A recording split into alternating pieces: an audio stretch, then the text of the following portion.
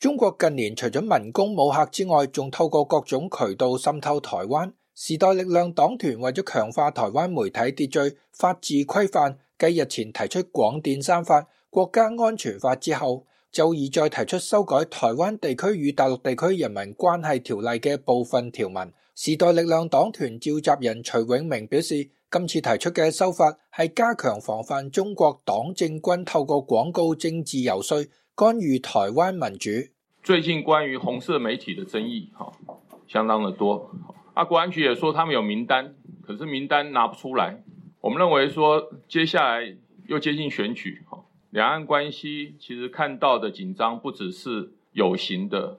這些所謂戰機船艦繞台的問題而已，媒體上的滲透是更強大的。所以時代力量最近提出了3波修法，這是第3波，是針對於廣告跟遊說這一塊。時代力量立委黃國昌表示，中時集團收受中國資金，將廣告變作新聞處理，喺傳媒追查後證據曝光。雖然傳播委員會進行處理，但係礙於法例冇明文規定，結果讓人搖頭。那針對一個這麼大的媒體集團做了這麼嚴重的事情，竟然只有裁罰新台幣20萬元，我必須要比較直率的說，那簡直是笑話，完全是笑話。那真的是因為是笑話，所以已經明顯違反的這個媒體集團的老闆蔡衍明先生，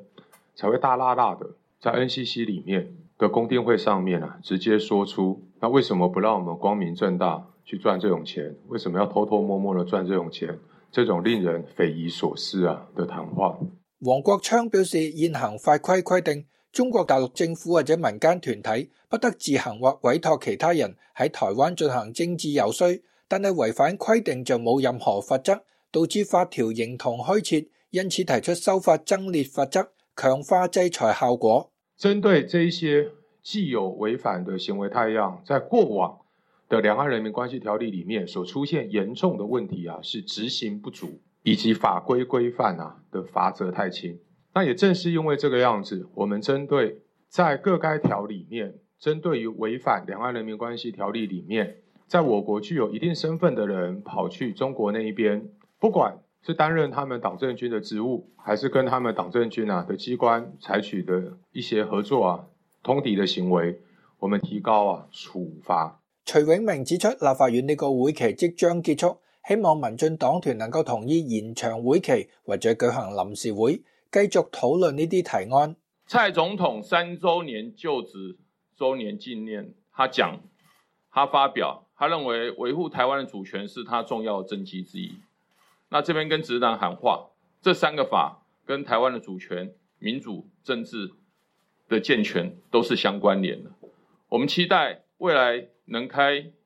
黨團協商，是不是能進行研會，讓委員會能繼續運作，這3個法能在委員會裡面好好討論。好，這是我們一個期待。根據時代力量提案，收受中國資金喺台灣進行非法廣告行為，現行法令只處10萬到50萬元罰款，修法將罰款提高至200萬元以上2000萬元以下，而且按行為次數處罰。對於接受中國委託對台進行政治遊說，將處3年以下有期徒刑，並罰款50到500萬新台幣。自由亞洲電台鍾廣政台北報道。